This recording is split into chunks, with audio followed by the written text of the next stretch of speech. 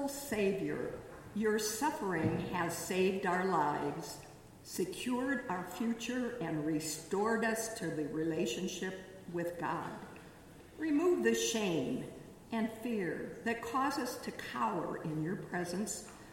By the Holy Spirit, open our eyes and our hearts to your word of love, mercy, healing, and blessing. Through Jesus Christ our Lord. Amen.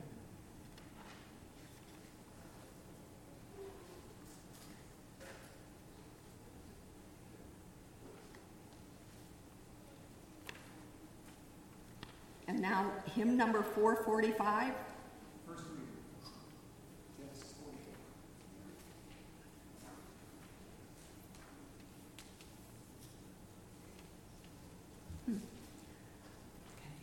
I can do it if you like.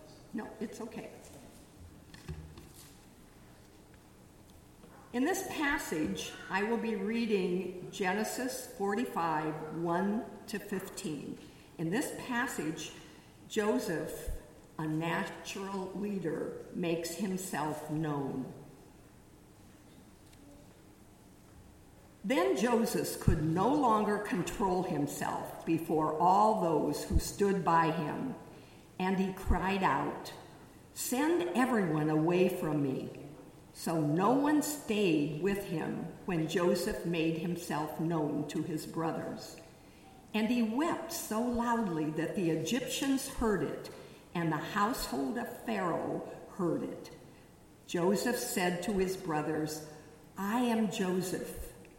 Is my father still alive?" But his brothers did not answer him. So dismayed were they at his presence. Then Joseph said to his brothers, "Come closer to me." And they came closer. He said, "I am your brother Joseph, whom you sold into Egypt. And now do not be distressed or angry with yourselves because you sold me here. For God sent me before you to preserve life. For the famine has been in the land these 2 years, and there are 5 more years in which there will be neither plowing nor harvest. God sent me before you to preserve for you a remnant on earth and to keep alive for you many survivors. So it was not you who sent me here, but God. He has made me a father to Pharaoh and lord of all his house and ruler over all the land of Egypt. Hurry and go to my father and say to him, 'Thus says your son Joseph, God has made me lord of all Egypt. Come down to me, do not delay. You shall settle in the land of Goshen, and you shall be near me. You and your children and your children's children, as well as your flocks, your herds, and all that you have. I will provide for you there, since there are 5 more years of famine to come, so that you and your household and all that you have will not come to poverty. And now your eyes and the eyes of my brother Benjamin see what it is my mouth speaks. You must tell my father how greatly I am honored in Egypt and all that you have seen. Hurry and bring my father down here."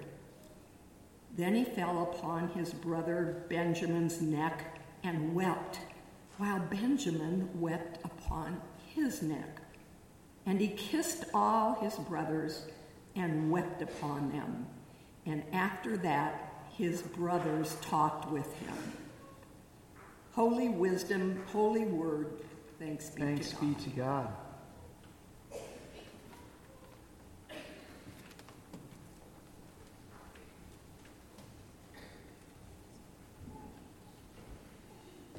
Our second reading is Genesis 50, verses 15 to 21.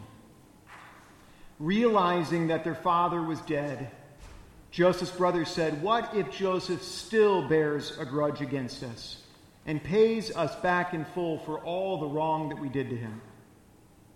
So they approached Joseph, saying, "Your father gave this instruction before he died. Say to Joseph, 'I beg you, forgive the crime of your brothers and the wrong that they did in harming you. Now therefore, please forgive the crime of the servants of the God of your father.'" Joseph wept when they spoke to him. Then his brothers also wept and fell down before him and said, "We are your slaves." But Joseph said to them, "Do not be afraid. Am I in the place of God? Even though you intended to harm me, God intended it for good, in order to preserve a numerous people as he is doing today. So have no fear. I myself will provide for you and your little ones." In this way, he reassured them, speaking kindly to them. This is the word of the Lord. Well, folks, congratulations on making it to the end of the book of Genesis. We have been steadily walking through the entire book over these past 3 months. We began with the creation story back on June 4th, and today we finish this epic tale with the resolution between Joseph and his brothers.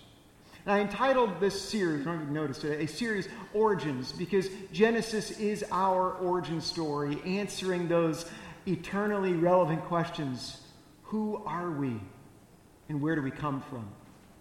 And the creation story answers those questions by saying we are those who have been made in the image of God, and we come from the overflow of divine generosity and love. That's where we began. But things got complicated from there. We've been following Abraham and Sarah's dysfunctional family for 4 generations now. These people through whom God had promised to bless the entire earth, and yet they can't manage to get out of their own way.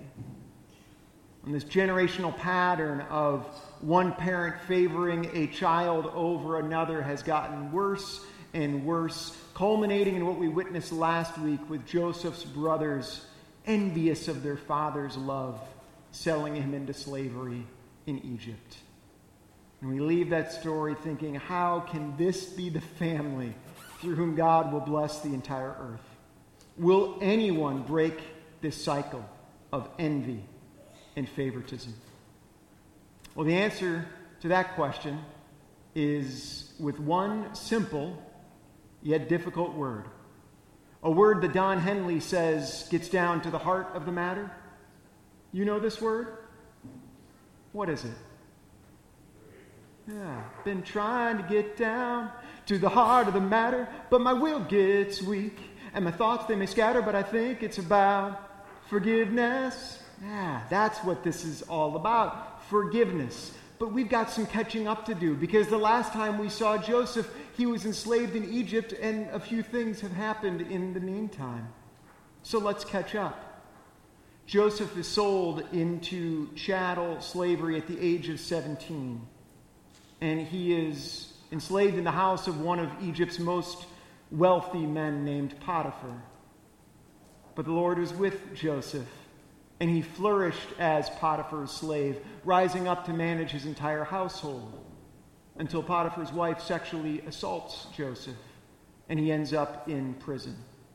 And while he's in prison, the Lord was still with Joseph. And over time, he gains the trust of the prison guards, and he's made the manager of the prisoners as a prisoner himself. And he interprets the dreams of 2 of his fellow prisoners. And after doing so, Joseph is brought before Pharaoh to interpret his dreams. And Joseph tells Pharaoh that his dreams are predictions of 7 years of abundance followed by 7 years of famine. So you better start storing food now if you want to survive later. And just as we saw in Potiphar's household and while he was in prison, Pharaoh makes Joseph the manager of the entire empire of Egypt. This is the original rags to riches story. And so while his fortunes have changed, the wounds of Joseph's trauma remain unhealed. And so the famine comes, and Joseph's brothers make their way down to Egypt looking for food. They have no idea that their brother is alive, much less that he holds their fate in his hands, just as he dreamed that he would do so many years earlier. Genesis 42:8 says, Joseph recognized his brothers, but they didn't recognize him. Joseph remembered the dreams he had dreamed about them and said to them, "You are spies." So even though Joseph's dreams were coming true, his trauma remains unhealed because despite what we've been told, time does not heal all wounds. Only truth and forgiveness does that. And Joseph isn't there yet. Here's the reality. Joseph was traumatized by his brothers, those who should have protected him.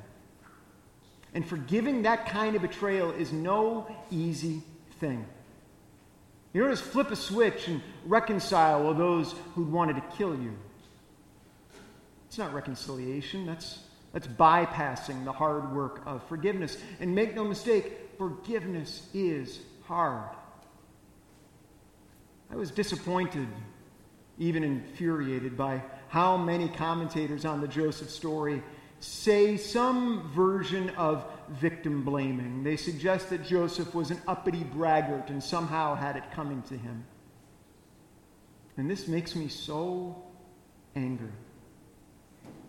To see Joseph as bringing about his own victimization is no different than asking a woman who's been sexually assaulted, "Well, what were you wearing?" "Oh, I'm sorry. What does that have to do with whether someone was assaulted?" But victim blaming runs deep in us. I think it is our default mode. See, most often, people are victimized by those who are more powerful than they are. And so therefore, when we victim blame, we support the powerful and further brutalize victims. And we say things like, "Well, there's two sides to every story." But that's just not true. Some stories have 20 sides. Some stories have one. There are some actions that cannot be justified. They need to be named for what they are, which is just plain wrong. Chattel slavery and sexual assault fall into that category. And Joseph endures them both. There is no justification for these actions. Not in Joseph's story, not in our family story, not in the American story. We need to call a thing what it is. There is no excuse for enslaving one's brother in the ancient world, just as there is no excuse for dehumanizing people of color in our world or trans people. In fact, there never was an excuse. You hear things like, "Well, it was a different time back then." Okay. Well, tell me, what time was it okay to brutalize, to violate, and to sell other people's bodies? We must stop victim blaming and call sin, sin. Get a little worked up about these things, if you haven't noticed. You might think, you're being a little too harsh on Joseph's brothers. And that's antithetical to the spirit of forgiveness. But it isn't. Calling a thing what it is integral to the forgiveness process. Forgiveness begins by truth-telling. It's exactly what happens to Joseph. In chapter 42, after calling his brothers spies, he overhears them saying to each other, "We are clearly guilty for what we did to our brother, when we saw that his life was in danger, and when he begged us for mercy, but we didn't listen." It's upon hearing this that Joseph leaves the room and weeps. The first of several ugly cries that Joseph has on his journey to forgiveness. I think one of the most damaging aspects of being victimized is that you can begin to think, maybe I did something to deserve this.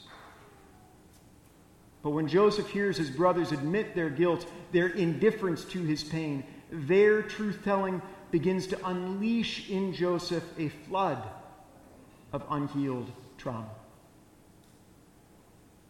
So after hearing his brothers tell the truth about what they've done, it still takes Joseph a while to forgive. And that's okay. He's not sure he can trust them anymore, which is totally fair. Forgiveness is a process that takes as long as it takes. Sometimes Christians can seek to bypass the hard work of forgiveness by telling victims things like, well, you know, God says that you need to forgive. But that's not for us to say. Forgiveness is a gift freely given by God to each one of us. And we are invited, not compelled, to both receive forgiveness from God and have it pass through us to others. Forgiveness is not an obligation. It is an invitation to healing. So forgiving others is a gift that we give to ourselves so that we might be healed, so that our trauma might be reframed into something meaningful. But that meaning cannot be externally applied. It must emerge organically from the victim through the process of forgiveness. And that's what we hear Joseph do in chapter 45. After revealing himself to them, he says, I am your brother Joseph, whom you sold into Egypt. And do not be distressed or angry with yourselves because you sold me here, for God sent me before you to preserve life. So after weeping a flood of tears, Joseph gives meaning to his trauma, and he forgives his brother without diminishing what they had done. In chapter 50, he says, you meant it for evil. It was evil, but God meant it for good. See, forgiveness tells the truth. You were wrong, and there is no justification for what you did. And despite all of your efforts to diminish me, I'm still here. I'm still Joseph. I am more than a victim. Even though you meant to harm me, God sustained me through hell. And therefore I can forgive. Now, saying God meant it for good, this doesn't mean that God arranged for Joseph's slavery and abuse. That's saying far too much. Joseph recognizes that there is another force at work in the world besides evil, and that force is God. And while God did not protect Joseph from anything, God sustained Joseph through everything. And that's enough for him to forgive. So forgiveness is a gift that we give to ourselves, one that God has freely given to us. It cannot be forced or demanded. It can only be freely given. But when we do it, when we forgive, the impossible happens. Abusers and victims can once again be brothers. It does not always happen this way, but it does and can happen.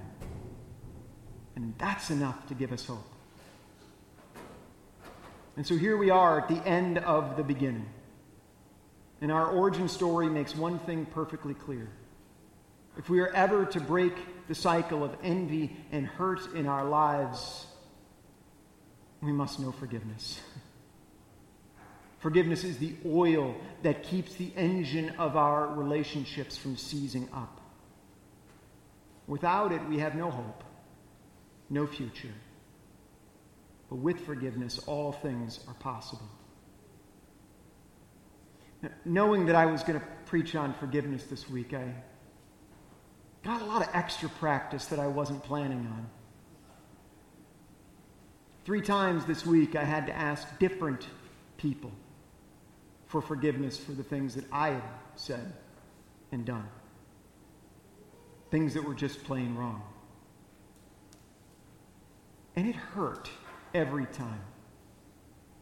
Every time I ask someone for forgiveness, it's like a small part of me dies. And I don't want to die.